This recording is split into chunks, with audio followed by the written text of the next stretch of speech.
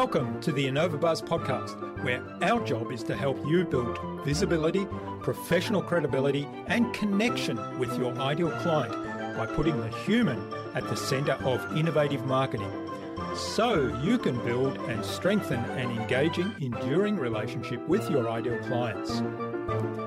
I'm Jürgen Strauss from InnovaBiz, and I'm honored that you're here with me. If you haven't joined our wonderful marketing transformation community yet, go to innovabiz.co and collect your free gift as well. Do subscribe to the show and also leave a review because it helps others find us. Let's get into today's masterclass on this InnovaBuzz podcast.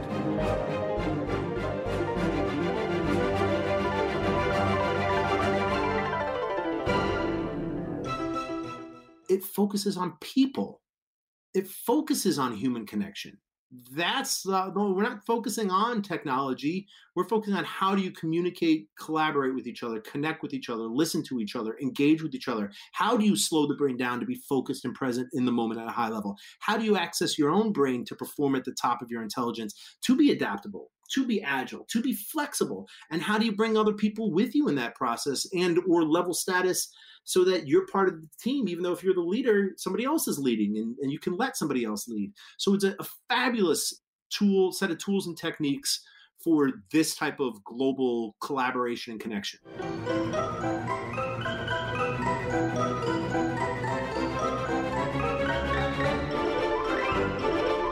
Welcome back. I hope you've had an awesome week so far. Now, if you haven't yet listened to my recent conversations with Lisa Johnson, Freedom and Success Coach, and with Brian McMahon of Expert Dojo, then only after you've listened to today's episode, of course, go and check them out. I'm really excited to have on the InnovaBuzz podcast as my guest today, Bob Kulhan. He's Adjunct Professor of Business Administration for the Fuqua School of Business, Duke University, as well as an adjunct professor of business for the Columbia Business School. He also is the founder and CEO of Business Improv, a 21-year-old consultancy that links improv to business through the behavioral sciences and real-world application. Business Improv is a world-class leader in developing experiential, on-site, virtual, online programs, as well as hybrid and open enrollment courses for businesses and for leaders. Improvisational communication is designed to take you from constantly struggling with your blocks and barriers to communication to a place where you can thrive as a confident and competent communicator. And it's applicable virtually as it is to on-site and in-person. Now, Bob has very generously offered an exclusive code for listeners of this podcast to Business Improv's Improvisational Communication, a first-of-its-kind online course designed using research backed by science and more than 20 years of his experience. This course is regularly priced at $249, and by using the code YESAND, all caps, you'll be able to purchase that for just $99. Now, in our discussion today, Bob talked to me about how we can use improv for collaboration, for communication, and for adapting to change. He explained how to break down organizational silos using improv principles. And we talked about how to adjust your communication and facilitation style when transitioning from live events to online events. Without further ado, then, let's fly into the hive and get the buzz from Bob Kulhan.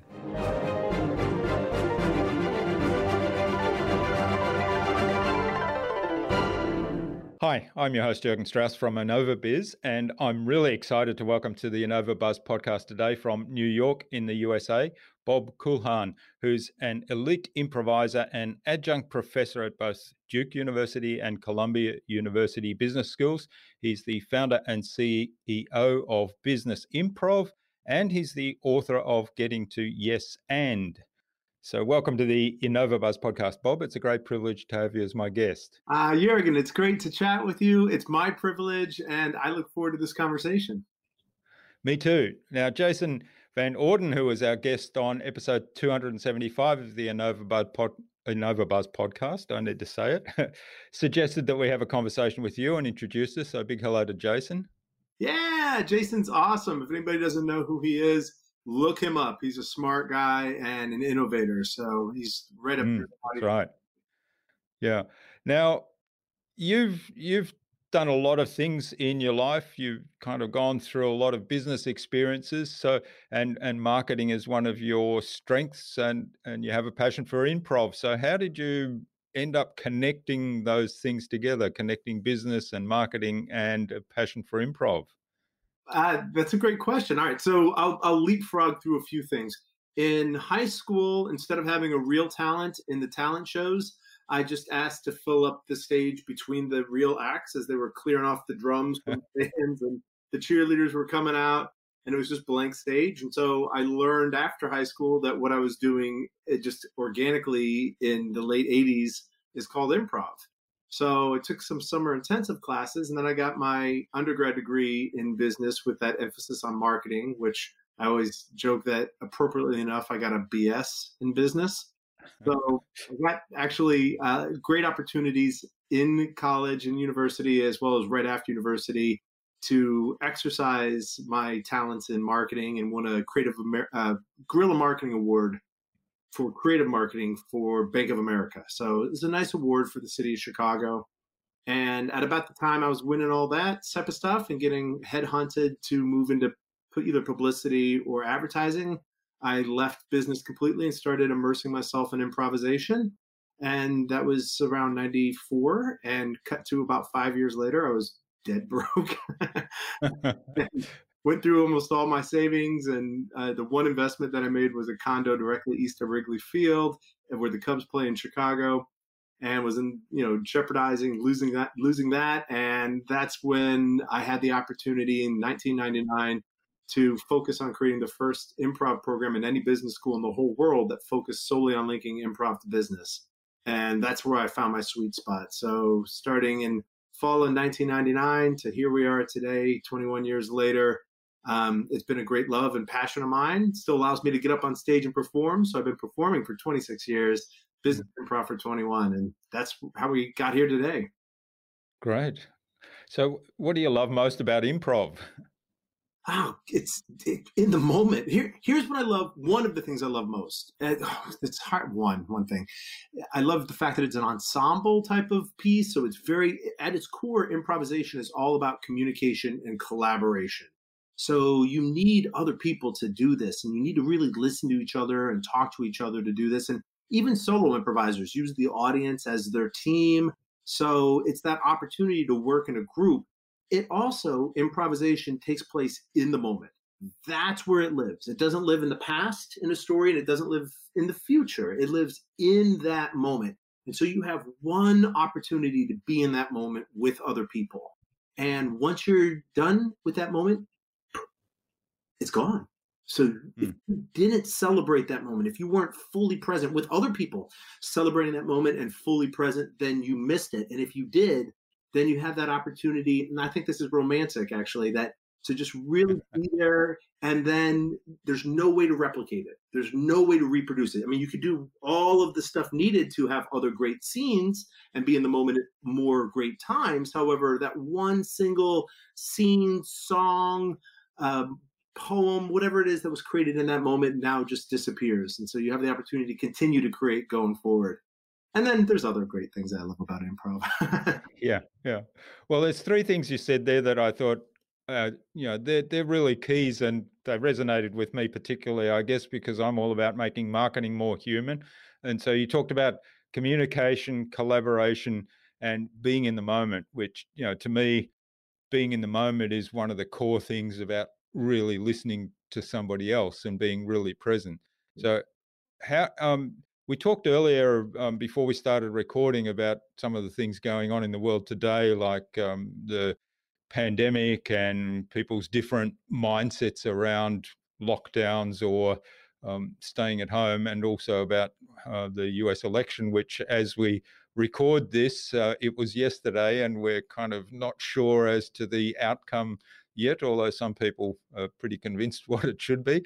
Uh, how do you Talking about see the role? very, very light things. Yeah, how do you see the role of improv in big issues like that we're all dealing with right across the world in various forms as human beings? How do you see the role of improv there in coming together, in finding common ground, and in solving problems that are associated with those things? Improvisation, the way that we define it in business improv, which is different than how it's defined theatrically or comedically. So this is unique to us. The way that we define improv in business improv is on three core competencies: reacting, adapting, and communicating. Reacting, adapting, communicating. So reacting is focus and concentration and presence in real time at a very high level. It's also ongoing. It's not a reaction. That's more impulsive and takes place one time. Reacting is ongoing. Adapting is if you're reacting within parameters or trying to achieve a specific outcome, you're reacting and adapting. And then the subroot to both of these is communicating. As we're not in space or a vacuum, there's always someone with whom we can react and adapt, or something in our environment to which we're forced to react and adapt. And so now we're bridging over to what's happening today across the board. The question really isn't who needs to react, adapt, communicate, i.e. improvise. That's the answer. We all need to do this. And so it's applicable in the way that we handle situations. It's the stress behavior. It's the way stressful situations, crisis. It's applicable to marketing and innovation. It's applicable to collaboration, of course, communication. And the way that we will get through this together, in my very humble opinion, is by working together. It is by talking with each other, finding best practices, seeing what works, seeing what doesn't work, so others don't have to recreate a wheel and replicate mistakes that I'll go first country person anyway. America seems to be leading the pack in mistakes at any given time. And so if there's a way that we can actually share this with each other and communicate with each other, and communicate the pluses as well as the minuses very openly and honestly with each other, then we increase the probability of us getting through this together faster, as opposed to a longer, slower process as individuals. Yeah, there's a lot to love there. And the idea of adaptability is something that I'm taking more and more on board and thinking, in fact, I was having a conversation yesterday and the person said that Darwin's theory of evolution didn't say survival of the strongest. It actually said that survival of the species that is most adaptable to a changing environment. So I think, that's a real key for me. And I think adaptability is something that we can learn. And certainly improv, like, you have to adapt, right? Oh, absolutely. At any given time on an improv stage, for example, the unknown is ever present and the unexpected is gonna happen. And if you are not playing in that moment at the top of your intelligence to the best of your ability, then you are gonna miss that unexpected opportunity that's presented in front of you. And that's really for where I sit, challenges. Inside challenges, there's also opportunities. And part of this is perspective. And that's not to say, one, that what's happening right now is not just crazy hard. It is. Without question, it's crazy hard. However, inside of this, there has to be that perspective of looking for potential and possibility and what happens next. And where does natural evolution meet how we're working together, and human evolution of thought, of perspective, of education and knowledge. And so for me, that adaptability part of this has to be where we focus on. Yeah, this is what's happened in front of us. This is where the parameters in which we're forced to communicate, collaborate, etc. Okay, so how do we survive inside of this? And then how do we not only survive, persevere, i.e. persevere, then how do you ultimately thrive and move forward together? Yeah, it's interesting. One of the things you talk about in the book, Getting to Yes And, is about corporate silos in companies And that resonated with me in particular because that's something I lived through quite a bit. I was in roles where it was said, oh, the research guys, they're sort of stuck in their ivory tower and they don't know what they're doing and they don't know what the real world is like. And the marketing guys would say, oh, the sales guys never let us talk to the customers, or the research guys are not taking on board the data we're providing and doing the things that we ask them. And the sales guys would be saying, all those marketing guys don't know what they're talking about, and so on. So tell us a little bit more about this whole concept of corporate silos and how improv can help us break those down and get some cross silo communication, if you like to call it that. Absolutely. And, you gave great examples of silos that exist in many organizations. And then the larger the organizations are, the stronger those silos actually are. And so we in Business Improv have actually helped with mergers and acquisitions as companies are looking to blend different cultures and break these silos. And I think your sales and marketing piece is a great one to focus on, because those two go hand in hand with you. You need to work together to really optimize sales, and you need to understand what sales is bringing to the table on a marketing perspective. The reverse, you need to the salespeople need to understand how the marketing is taking place in really order to move forward together. So improvisation as it breaks, so the silos will exist, and with those silos come two things. One, the stereotypes that you just mentioned, that we paint people in corners. And two, there's a biases that naturally we all have. We all have biases, right? I mean, that's what makes us unique. This isn't necessarily bad. It becomes dangerous, though, when we don't recognize those biases and do something about them as it relates to breaking these silos down.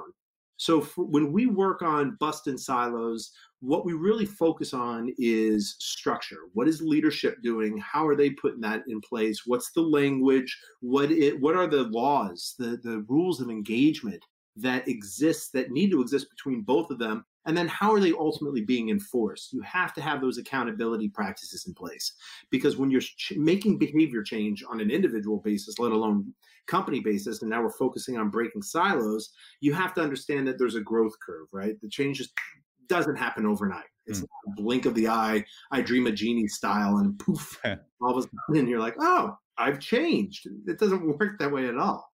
So there has to be guiding principles, and there has to be room for error, because we will slip, we'll fall back on old behaviors that we don't even know that we have.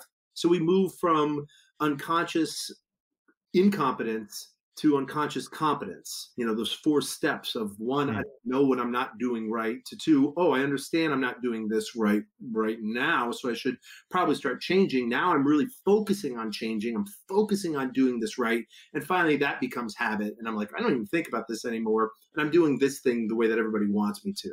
And that growth curve needs to take place. And we have to create room for those errors. At the same time, though, if those errors continue, there is a lack of leadership that's there. And so there has to be that structure in place when busting these silos. So with improvisation, when you take these rules, this language of yes and in particular to communicate, collaborate, it's a great way also to manage conflict. So when you have these different groups not talking with each other, you can use this great 2-word phrase, yes and, to slow the brain down, to be present, to truly listen to what somebody else is saying, and give your perspective as well. So the and isn't building on it necessarily as much as an enlightenment of perspective from one side to the other side. And then what we'll find is that common ground. And in that common ground, there is no silos. Yeah.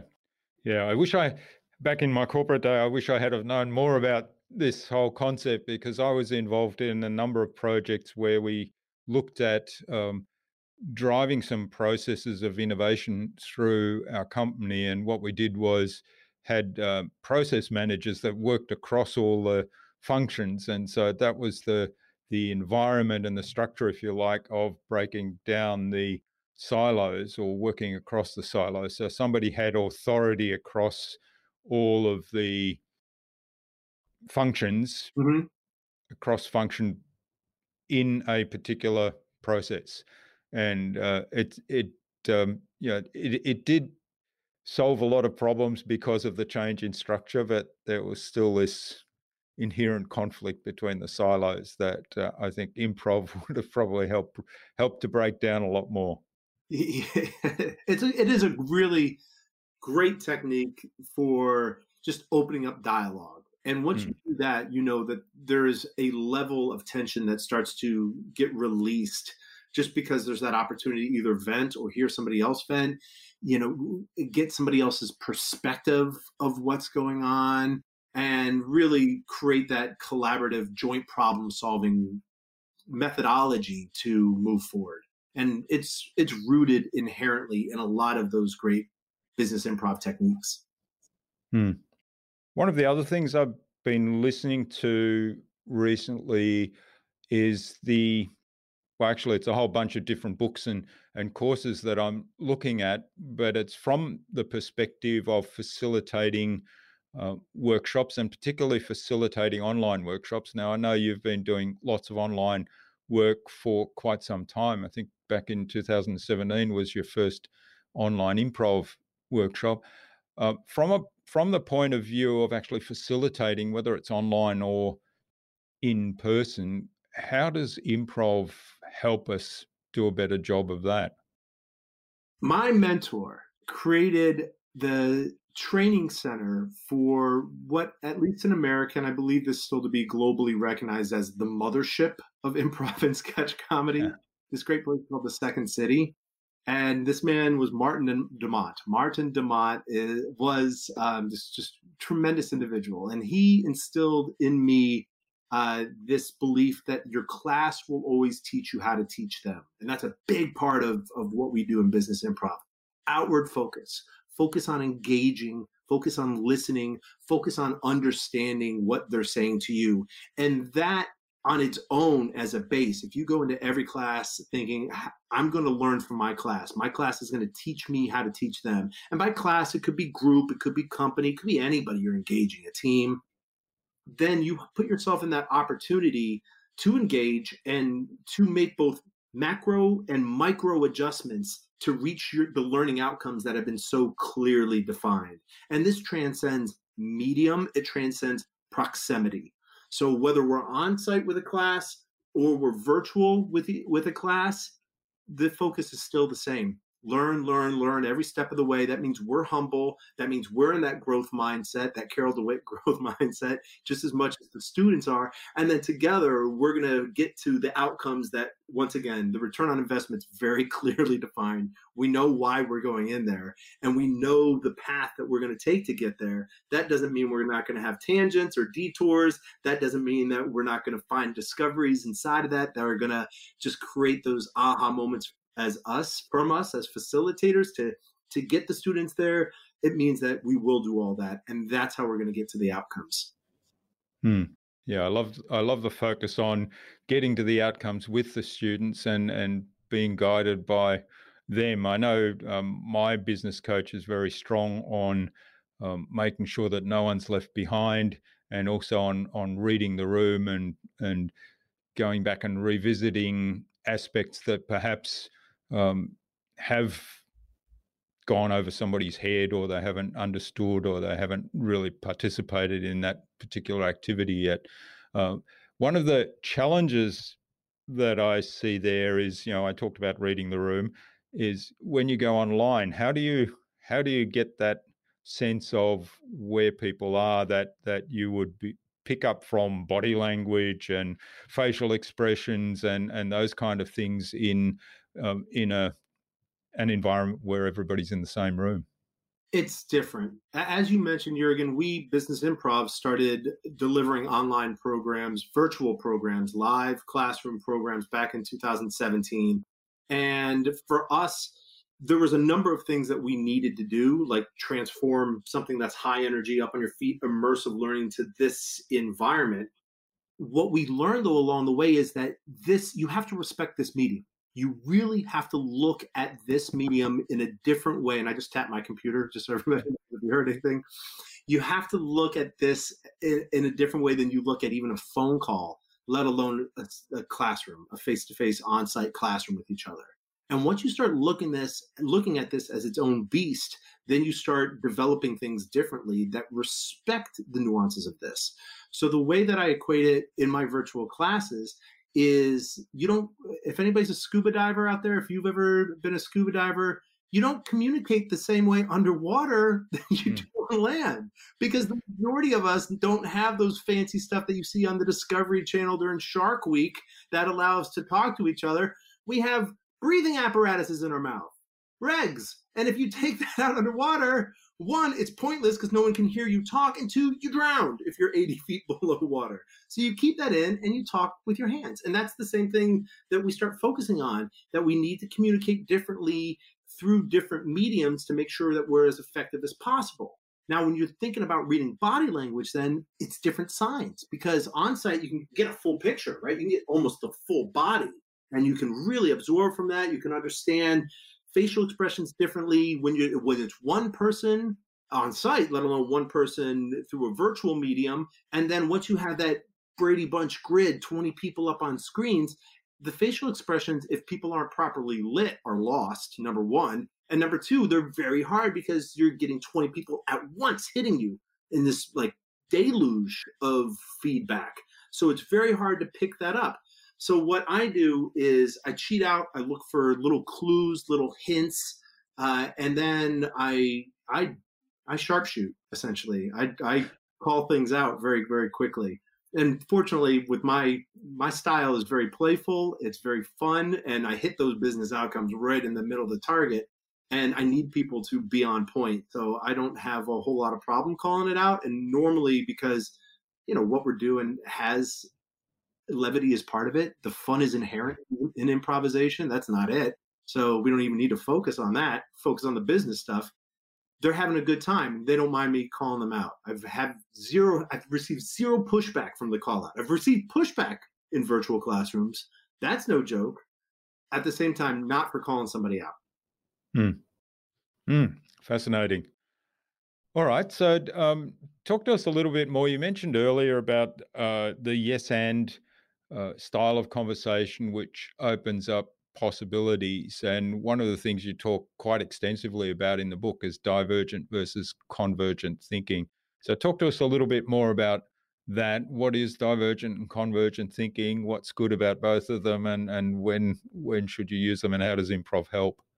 Absolutely. So for all of the innovation folks out there, the marketing folks out there, there's probably a pretty strong familiarity with divergent and convergent thinking already. At least I would roll the dice on this.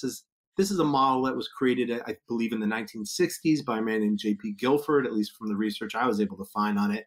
It relates heavily toward ideation. And it's largely on the divergent side that people know this. So divergent side, you got to think of the way that we structure it out there, which is pretty common, is a less than sign. And in divergent thinking, you have this problem, challenge, unexpected opportunity. And so in divergent thinking, as it relates to improv now, the improv phrase is postpone judgment or suspend judgment. Now, suspending judgment has a negative connotation because it's like my kid got suspended from school, so he's not in there. And that seems to lead to like an inevitability of suspending judgment. So we've rebranded this to say postpone judgment or defer judgment to another time. And that's convergent thinking. So in divergent thinking, you're deferring judgment. So this means you're not judging. This means that it's about the sheer volume of ideas or the opportunity to experiment and fail early, fail often. You are making a mess in that divergent side. You are really just trying to discover as well. It's about the sheer volume of ideas that you could bring to the table versus convergent thinking. This is where you put the critical thinking hat back on and you judge in the convergent side. This is a good idea. This is a bad idea. This is the greater than sign as well, that you're whittling it down till finally you have that great idea. We liken this whole process to panning for gold. So if you get one chance to pan for gold, go to a river and pan for gold. Would you rather stick 2 fingers and a thumb in that river and pull out just a pinch and be like, I really like my chances here? Or would you rather stick a pan in, a giant saucer, and pull out as much as humanly possible? That's divergent thinking. Ultimately, it's about increasing the probability for success on the convergent side. On the convergent side, you sift, you sort, you get the weeds out, the muck out, the fool's gold out of the way. And for our process, gold is people, it is process, it's culture, it's team, it's ideas. Once you have this, though, you still have work to do. You have to refine it. You have to process it. And so you're really looking to increase the probability of success in using divergent and convergent thinking. And here's a little trick. You can use yes and in both sides. So a lot of people think that yes and is only good for the divergent side. Yeah. Yes and, let's come up with ideas. You can actually undermine the great work you did on the divergent side on the convergent side. If you're, instead of being critical about the ideas, you're criticizing people, or you're being too critical about the ideas. So you can yes and in critical thinking. Absolutely. Because yes is not, I agree with you. Yes is, I hear you. And is the bridge to your thoughts, your perspective. Yeah, I love that. And as I said earlier, I wish I had known this back in my corporate days, because I know we had lots of exercises where highly paid consultants would come in and would talk about suspending judgment. And there's lots of ideas come out in this first phase, in this divergent thinking phase, and nobody's allowed to criticize, judgment suspended until later. And that all sounded fine. There were lots of ideas came up. And then as soon as they said, okay, now it's time to sift through the ideas, pick the best ones, and then all the negative thinkers came in straight in and said, I don't like that idea because, but this one's really bad. Yes, yeah. So you just hit it. I mean, that's a trigger word, right? So one of the classic comparisons is yes and versus yes but. And it feels inclusive. It feels like alignment. It feels like we're talking with each other and working to each other, even validating what each other are saying. Whereas but feels like it's exclusive. It feels confrontational. You start taking tangents. You get defensive. So as a trigger word on its own, but actually triggers negative emotions and triggers positive emotions, which then relates to how we're communicating, how much we're communicating, the outcome of that communication. So you brought up a great example of just, that inherent lack of thought from some overpaid facilitators. I'm a moderately paid facilitator, the lesser side of that. Well, one of the things that I'm becoming much more aware of these days, and I find myself reacting pretty well, almost programmed in that light, is if somebody says to me, oh, you did a great job, but this could have been better. Well, what I hear is, this was no good. Right. Unconsciously, actually already you dismiss, as a listener, you dismiss the bit about this was great. Yeah. Because straight away you're taken into, but this bit wasn't. Yeah. I mean, we've all been in arguments before that it's going on, it's heated and it's settling down. Finally, it's settling down. We're talking to each other, and then all of a sudden somebody's like, yeah, but then you did that. And you're like, bang, it's just like right off the roof again. So the military axiom that I use to sum this up is but eliminates everything said before it. Through restrictions, denials, contradictions, steerings, and builds on it. Or it's additive, it's inclusive, it's agreement. And the reality is, you can negate one versus the other based on context, situation, relationship. What you can't negate is that it feels this way. One feels like that contradiction, negative, like you just dismiss, like you did a great job, but this is how you could have done better. Like, well, okay, I didn't do a great job, because that's how the brain reacts to it. And you could have just replaced it, taken that word but out and replaced it with and. You did a great job. And the way that we like to frame it as well, like there's an opportunity here for future development. Yes, I think that's a really great example. And the whole idea of the feedback sandwich, I think, has that element in there, that if it's delivered with any but words in there, it's not a sandwich anymore. Because it's like, okay, here's the slice of bread, and now here's the medicine, if you like. Right. And while I bring in that medicine, I'm taking away the slice of bread and throwing it in the trash. It's like being blindfolded and expecting to get something sweet, and instead of getting sweet in the mouth, you get slapped in the face. Like, what? What happened to strawberries and whipped cream? It's right there. Why'd you hit me? Yeah. All right. We talked a little bit about the virtual programs. I'm kind of interested to learn a little bit more about how how you build community around that.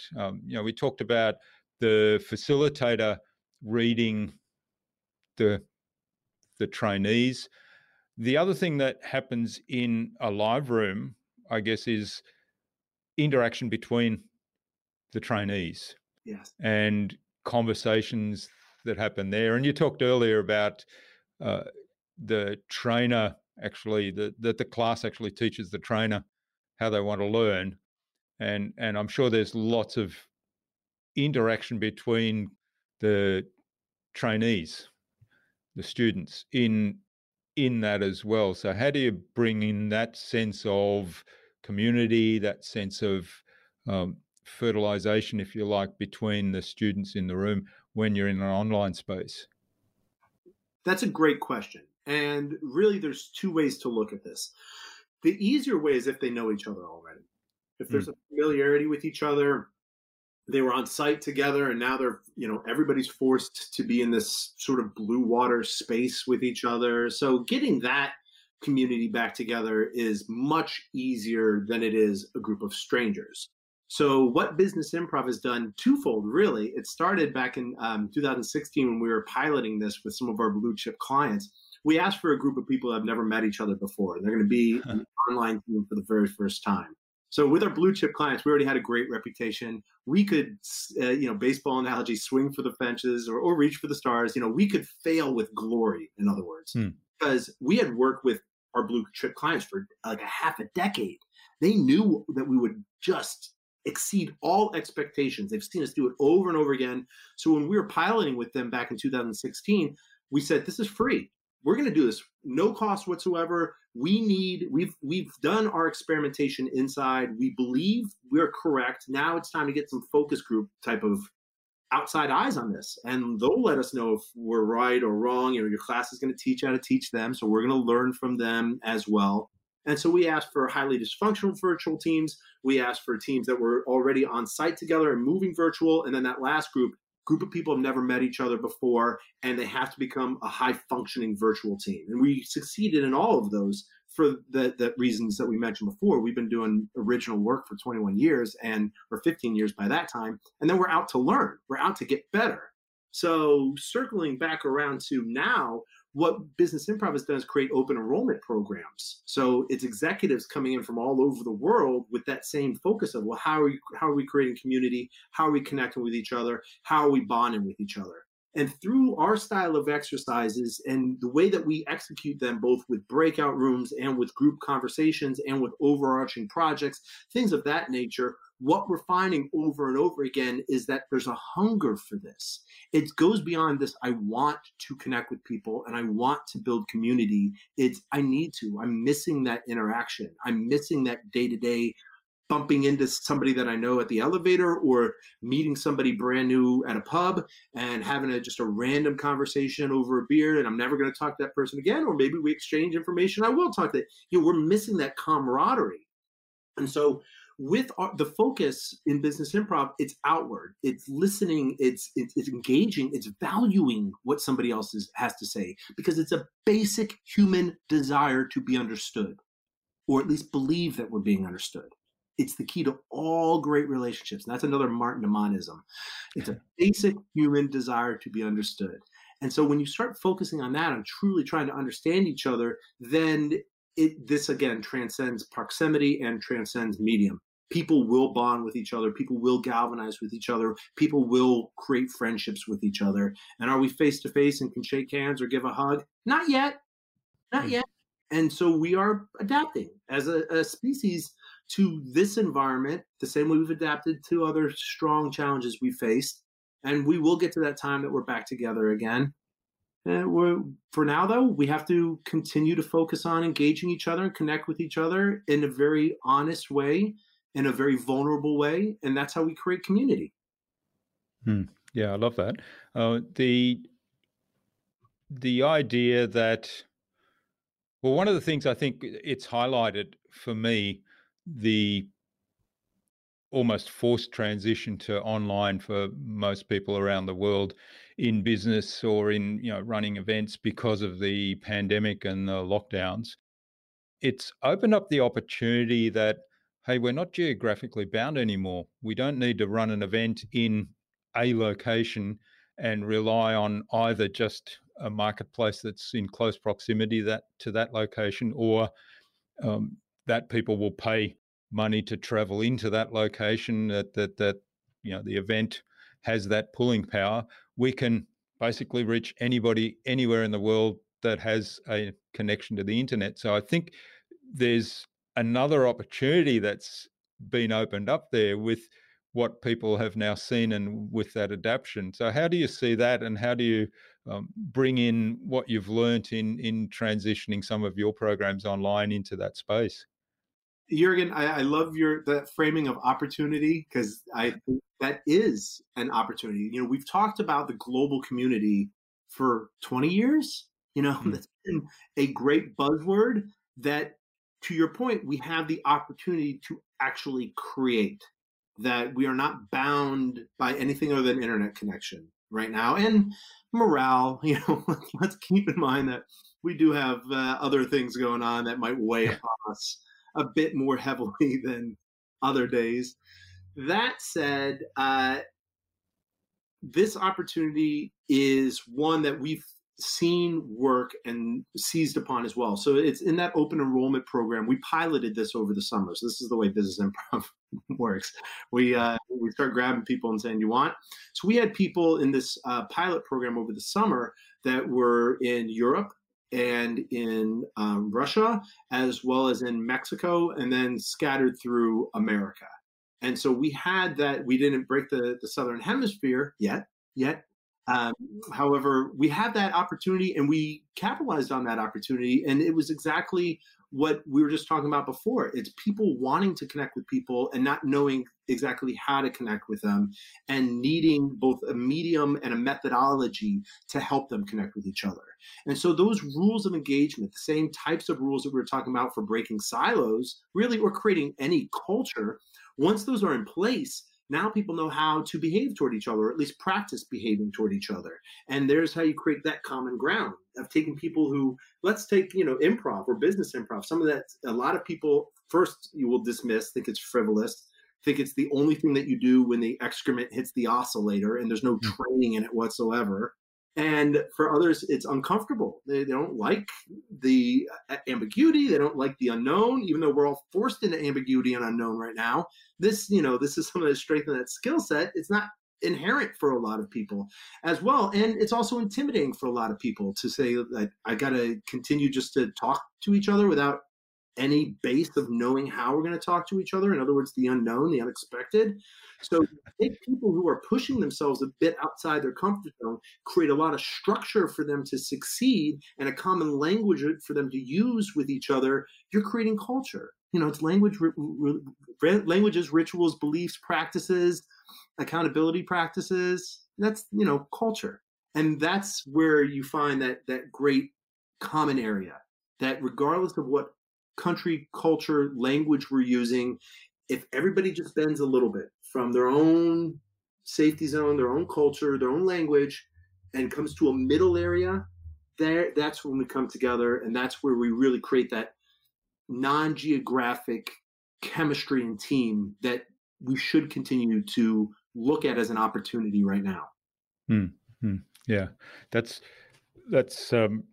great advice, and great. So providing great structure there in that sort of environment, and then leading on, because one of the things you said is, the opportunity there is in building teams, and to me that means having access to talent and skills that in just a local situation you might be much more restricted in. No, that's true. Now, for better or worse, your competitors are everywhere. Yeah. It's not only a global community; it's a global competition. Which well, for the last 20 years, that's been a big thing: the global marketplace, global community, global competition. Now, though, because of I would say the impetus really is the fact that we're all forced to work remotely, which has also been on the books for 10, 15 years, that everything's going to go remote one day. It's going to go. Now we're forced in that entrepreneurship mindset of like, we got to make this work. You got to figure out how to make it work. I mean, if it's at all humanly possible to figure out how to make it work, and that's not everybody across the board, those who can at least grapple with it and find those keys to the kingdom have the opportunity to unlocking a lot of great things. This also means that I'll stick with the kingdom, I suppose, metaphor. There's going to be barbarians at the gate. There's going to be there's gators in the moat. There's danger, and so that global competition is one thing. The fact, though, that you can resource talent from all over the world at different time zones and keep a 24-hour clock going with people who are inherently awake at different times and have different skill sets that can support a greater good also exists inside of that. And it's, I think, those who have that innovative entrepreneurial mindset that are looking at this from unique angles, they're going to be the ones that actually end up thriving at a different level than people who just go by the same old that, what worked before. When can we get back? Yeah. When could we get back to normal? When? Yeah. I don't know. You tell me, was it the same thing in like April, May here in America, March, April specifically? Like the general consensus was just wait till June. Wait till June. This is all going to be over in June. Why? I don't know. It was just some arbitrary, like, just wait till June. Like, well, no cure. There's no vaccine. There's no way that this can go back to anything close to normal without a cure, vaccine, and clinical trials. Long-term repercussions for this. So by the time we get to that point that we have that cure, have that vaccine, that herd immunity, whatever it is that's going to bring us back to talking with each other face to face without a mask, there's going to be so many people who do not want to go to a brick and mortar institution anymore. The workforce is going to change because of this. And there's not going to be a way for a lot of employers to keep great talent if they demand them to come back to a brick and mortar institution, because there's going to be a lot of people who say, I've proved I could do it here, and I don't want to go back. That's a 45-minute commute I don't need to make. That's right. Yeah. Yes, it opens up a whole lot of opportunities. One of the things you said there is, working for a global corporation through my corporate career and leading teams across various parts of the world and different time zones, I always had this vision, and this goes back to the early 1990s. I had this vision of, let's say Australia, the team in Australia would work on something, and then at the end of their workday, would hand it off to the team in India, let's say, because they're about 5 hours behind. So they would work on it for their 8 hours, and then they would hand it off to the team in Europe, who would then work on this thing for another 8 hours. And then they would hand it off to the team in the US, and it could be, there could be two teams there because it spans quite a wide time zone. Similarly in Australia, of course, and throughout Asia, I mean, there's wide time zones.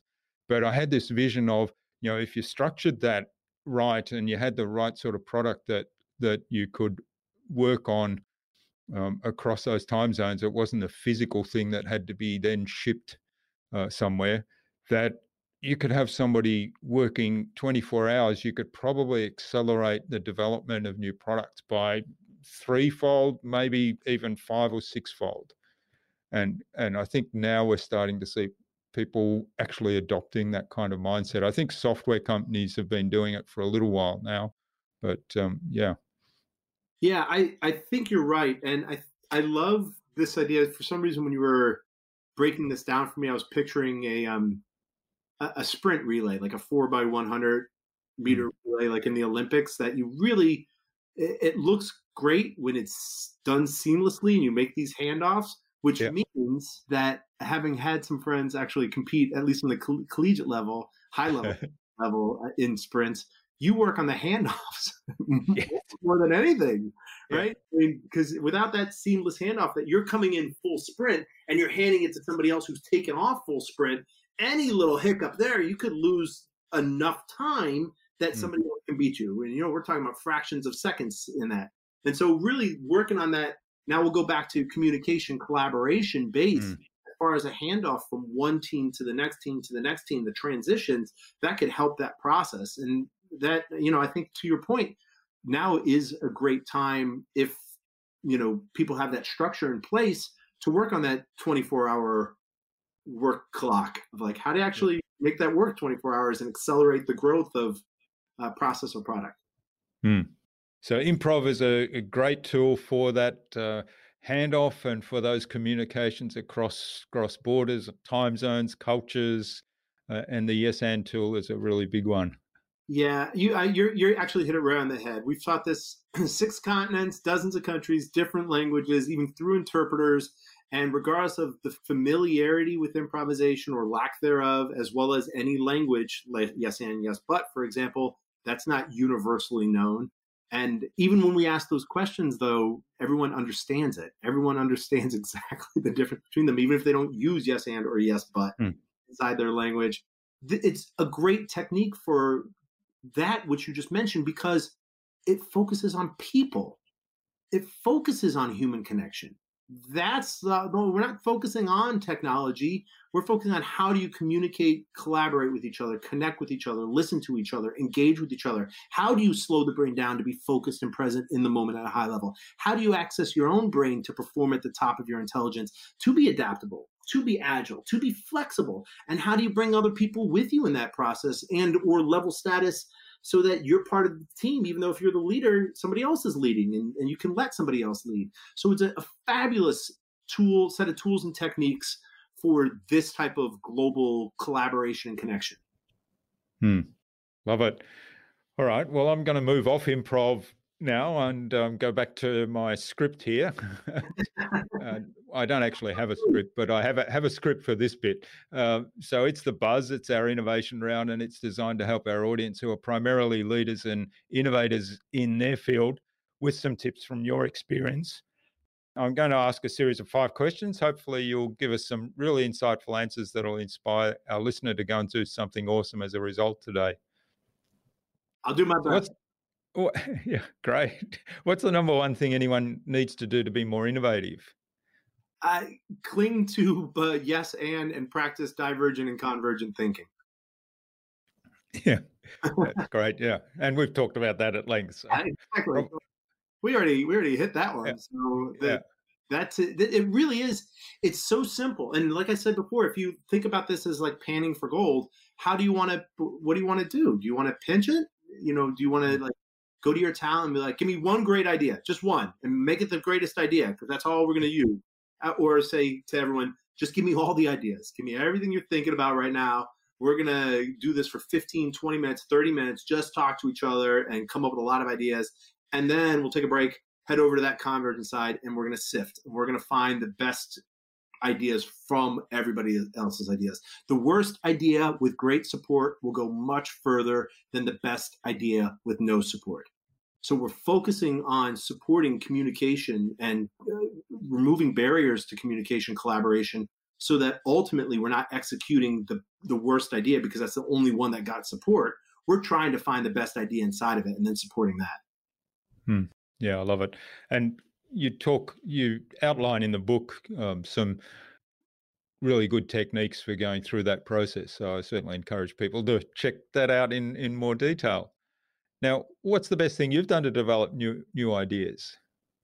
I'll go back 10 years ago when we started thinking about going virtual. That was a 6-year journey to start execution. And that's putting that time in. We are in a constant state of innovation here in Business Improv. We are essentially a think tank. We have weekly meetings that are by design just to talk about, and I'll go first person, what's happening in America, what internally we've called the zombie apocalypse.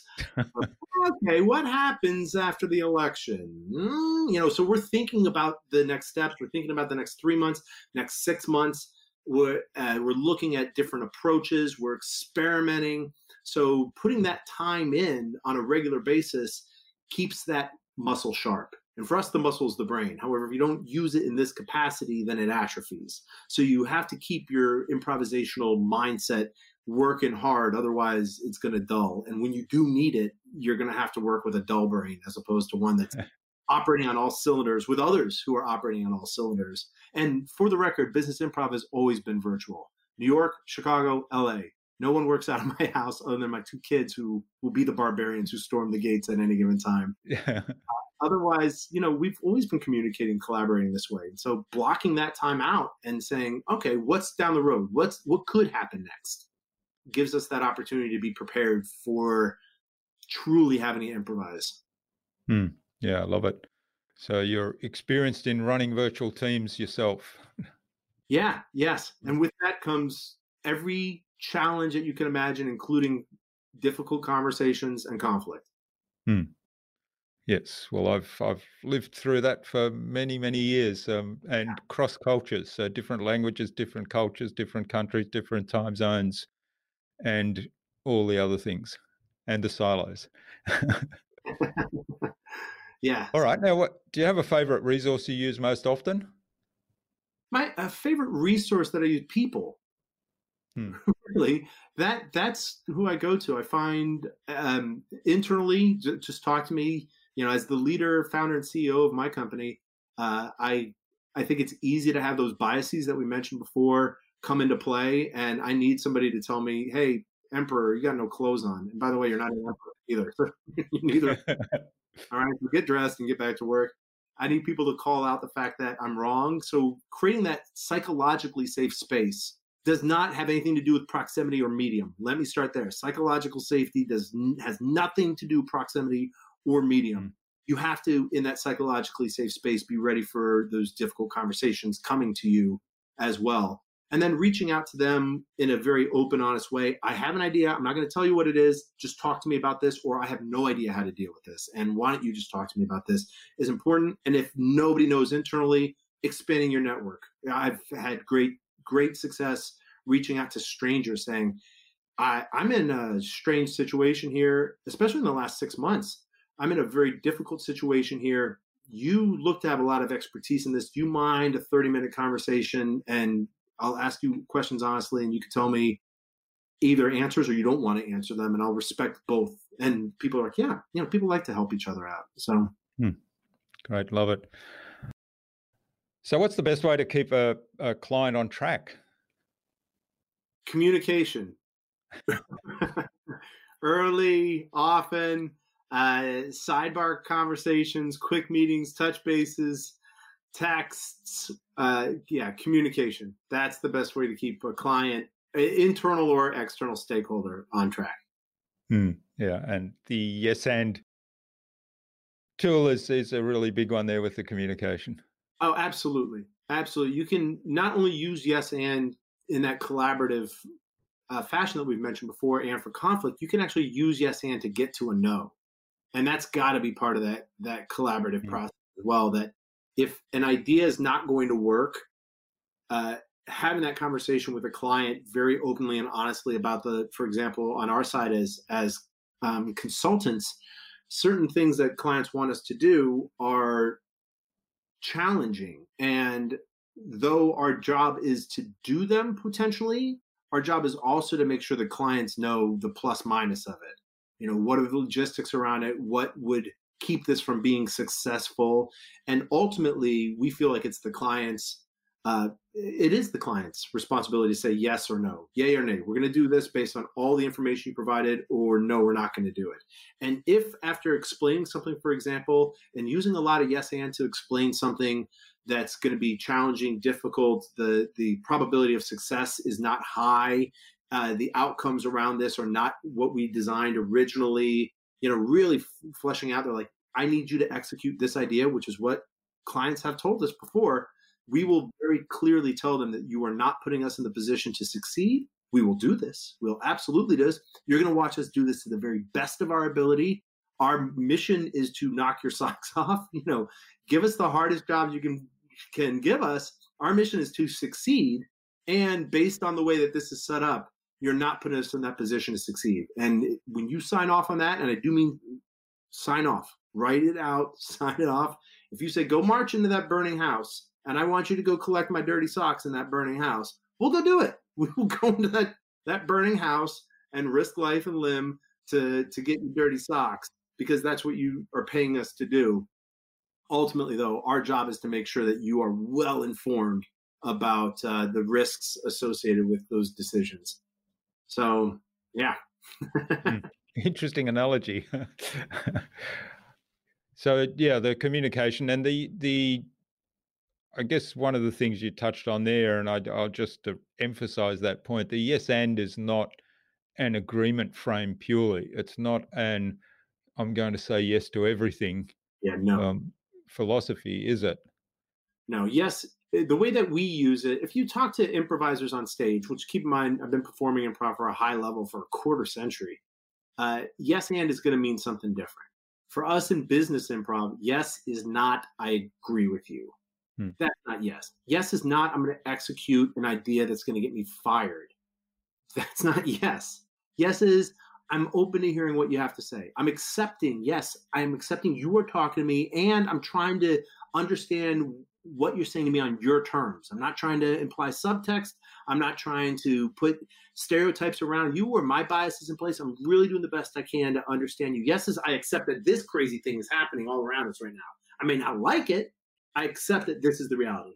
And is the bridge to what you do with it. And is the bridge to your background, your mind, your education, your drive, your passion, your authentic voice. So in business improv, more than anything, yes is thoughtfulness. Yes is, you have my undivided attention right now. I am present. I am listening. I'm here with you.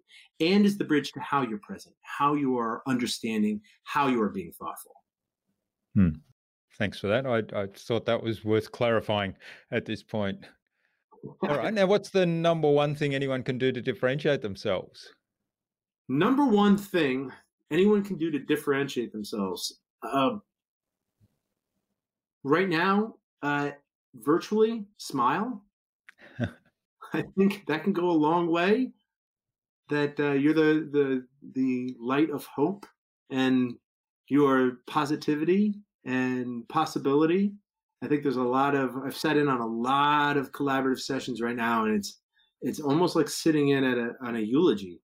It's like really, really heavy stuff. And granted, the topics can be heavy. That does not mean that leaders have to be unflappable and talk about how we're going to get through this together. You have to be that person that's going to say, with resolve, we're going to do this. The metal of our character has to be toward stability and success. That doesn't mean be dishonest or disingenuous and not genuine. It also doesn't mean to ignore the reality. This is hard, and there are challenges that will keep us from succeeding potentially. At the same time, if we don't try, then what are we doing? What's the alternative to trying? And so with that smile, I would say try. We're trying as well. There's a lot of people who are like, there's nothing I could do. There's no way to be, build chemistry inside my team when we're virtual. Well, yeah, there is. There absolutely is. And trying could be part of that success. Yeah. Well, if you feel that way, please come and talk to both of us, because between us, we've got lots of experience with virtual teams, and I can assure you, and I know Bob can assure you, that there are a lot of things you can do to build a fantastic culture and fantastic connections across virtual teams. Absolutely. Absolutely. And if you can't hear it in Bob's voice, I can see him on camera here. He's got a big beaming smile and is very positive, very happy. It's a choice. What we say is energy and attitude are choices. Energy and attitude are choices. They might not be something you can always change, and it might be hard to make that choice. Yet at the same time, especially with the weight that we have here in America today, as we're grappling for leadership of this country, I mean, it's truly right now at 4:41 p.m. on November 4th, rather, after the election, we don't know who our leader is going to be, and we don't know which way this country is going to go. And we've had months of civil unrest, in my mind, warranted civil unrest at that, and violence and protests, and everybody's feeling this COVID fatigue, or pandemic fatigue, whatever you want to call it, and it's a roller coaster that at any given time is going to put you in a tunnel in the darkest of dark, and spin you around. You won't even know which way up is. At the same time, you can try to be positive. We can try to bring energy we can try to understand that eyes are looking at us, and we need to be that bastion of hope and light. Especially for me in my house, I got a 4-year-old and a 7-year-old. I don't want to leave my office after a hard day or walk right outside my door here and have them be like, "Daddy." I'm like, "Oh God, what happened to Daddy?" So these are choices, and even with all the weight that's happening right now, you have enough resolve and you have enough focus. And also, I want to be here with you, and I want to, show you Business Improv and my brand. It's all part of it. So making that choice to at least try is better than not making the choice and not trying. And as you say, we all have a choice to be happy or sad, to how we react to the environment. Maybe we can't change some of the things that are in the external environment. I mean, certainly I don't know how I can solve the pandemic.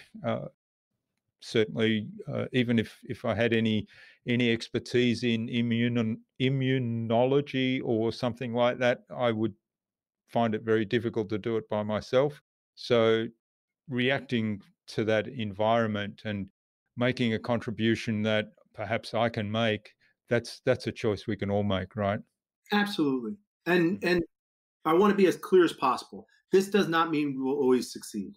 Yeah. This does not mean we'll always be positive. This does not mean we'll always be able to smile, even something as simple as that. At the same time, I do look at it as a very binary thing. Either we try or we don't try. And if we don't try, what is the alternative? For me, as an entrepreneur, a small business owner, hit by this like everybody else, the alternative to not trying is to curl up, and that's it. So it's time to continue to try, and I think that even though not every day is a good day, and not every day I can even like smile when I'm at work, that does not mean I can't try. All right. Well, this has been absolutely fabulous, Bob. Now, where can people find out more about you? Maybe even reach out to say thank you for what you've shared today. Jürgen, well, thank you. First of all, thank you for making this bridge as well. My book is Getting to Yes and The Art of Business Improv, and that's out in the market. You mentioned that you bought the audio, so if you buy the audio, you'll hear this voice that you can fast forward through. I'll talk very quickly. You can also find us on Business Improv. Come and join us in the open enrollment program. We have a newsletter that goes out as well. We're dishing out free content, and we're going to send Jürgen the link to that, so you can put it up in the bottom and find that link. And if you join the community with the newsletter that comes out, it's not a heavy lift. I don't write heavy. Well, the book is Stanford University Press, so that's heavy enough. That's baked in research. That's heavy enough to lift. The newsletter is short bites. It's very small, snackable content. And we're giving away cliff notes to essentially the book now in the virtual packaging. Like, just try this out. This is how you lead teams. This is how you manage conflict virtually. This is how you communicate, collaborate, brainstorm, etc., all virtually. And in the open enrollment program, we're putting people through the paces. And of course, you can find me on LinkedIn too. So find me out there. Wonderful. We'll have all those links in the show notes, as Bob mentioned. Now, do you have any parting advice for our listener today, or maybe you've already given that? If anything, I'm a big fan of gratitude as well. I have been always, and yet in the last 8 months, I find myself gravitating further and further toward that. So I guess I could give some advice. Pay somebody a heartfelt compliment and smile. Yeah, great. Love it. And I think, gratitude is something we often don't take time to express gratitude, even for ourselves, even for what we're grateful for, or celebrate something that maybe we've done well. We kind of skip over that, move on and say, okay, what's the next thing, or get to the criticisms pretty quickly. So take time to appreciate and show gratitude to somebody else, and perhaps even yourself. Absolutely. All right, now thank you, Jürgen. Thank you, Bob. Finally, who's somebody else I need to get on this show and have a conversation with, and why? There's a guy named Bruce Craven, who's a friend. More than a guy, he's a friend. Yeah. He's a friend. he is, like me, an adjunct professor at Columbia Business School here in New York, except he lives in California in the desert. And he wrote this fabulous book, Live or Die, Leadership Lessons from Game of Thrones, I believe is what it's called. And what he did was unpack the very popular show Game of Thrones and look at leadership models throughout the whole process. And the book on its own is fabulous. He is an incredible storyteller and has lived a very rich life. And he's a great guy on top of that. So I'm going to point to Bruce Craven. All right. Well, we'll get an introduction from you to Bruce. And of course, that means not only do I have to read his book, I have to get into Game of Thrones now. I haven't done that yet. Well, yeah, I would say having not seen Game of Thrones until I started going through the book is just all a giant spoiler alert. So if you haven't watched the shows, go to that first and then do his book. Otherwise, if you've seen the shows, which I think you and I might be only a few people in a boat right now, and everybody else is safe on the Game of Thrones land. Go to that. Go to the book, because if you like the show, you're going to love the book. Great, we'll love it. Well, thank you so much for joining me today, sharing your time and your insights and your improv wisdom with us so generously, Bob. I've really enjoyed this, had a lot of fun, and please do stay in touch. And all the best for the future. Oh, absolutely. Thank you so much for having me. It's been great chatting with you, and I look forward to our continued collaboration.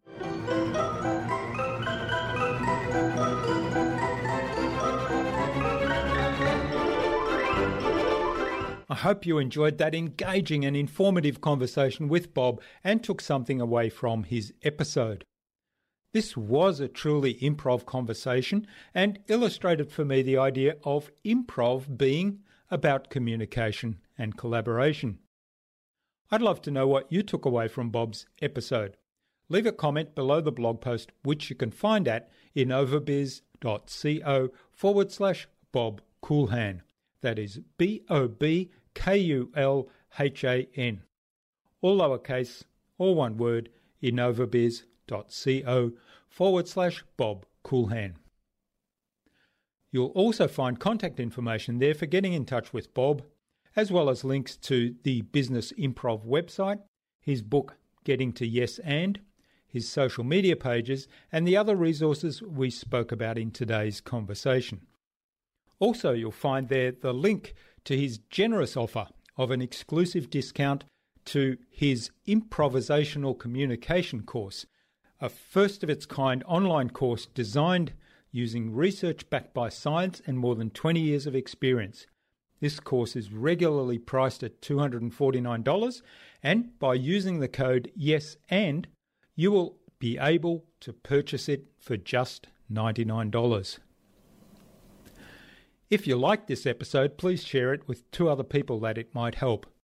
Tag me in on that share, and I'll reach out to you with a special surprise.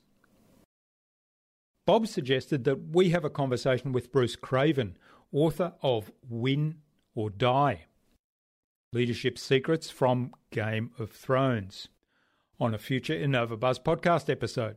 So Bruce, keep an eye on your inbox for an invitation from us to the InnovaBuzz podcast, courtesy of Bob Coolhan. Tune in again to the next episodes of the InnovaBuzz podcast. We've got yet more fantastic guests lined up, including marketing consultant Nick Smith and poly innovator Dustin Miller. Thanks for listening to this episode. Make sure you subscribe to the show to be reminded of new episodes. It's free to subscribe. Leave a review if you like. Even if you don't like me, I'm okay with that. I'm asking you to leave a review because it helps other people find this show. Go to innovabiz.co to join our marketing transformation community and access a free gift my team and I made for you. It's the Marketing Master Mini Class.